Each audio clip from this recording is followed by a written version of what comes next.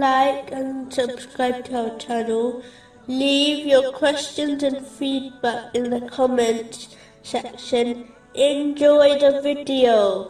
Continuing from the last podcast, which was discussing chapter 57, verse 26. And placed in their descendants prophethood and scripture, and among them is he who is guided, but many of them are defiantly disobedient. The Holy Quran only guides one to the truth if they fulfill the three aspects of it. The lowest aspect is reciting the Holy Quran correctly. The next aspect is to understand the Holy Quran through a reliable source. The highest aspect is to sincerely act on the commands and prohibitions of the Holy Quran, according to the traditions of the Holy Prophet Muhammad, peace and blessings be upon him.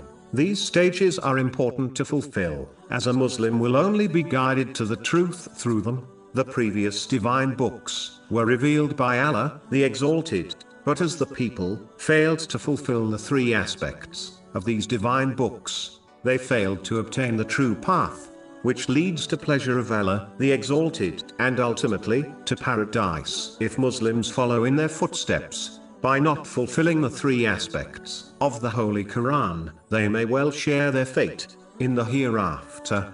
The wrongdoers mentioned in these verses applies to any disobedience to Allah, the Exalted, by failing to fulfill His commands, refrain from His prohibitions, and face destiny with patience. These people may believe they have support from others, but due to their disobedience of Allah, the Exalted, their supporters will eventually become their critics. One only needs to review history to observe this fact. Simply put, the one who pleases people by disobeying Allah, the Exalted, will not be protected by people from the punishment of Allah, the Exalted. The other aspect of doing wrong is mistreating other people. The one who mistreats others will find that justice will be established in the hereafter, even if they escape it during their lives in this world. This justice may well cause the oppressor to be hurled into hell.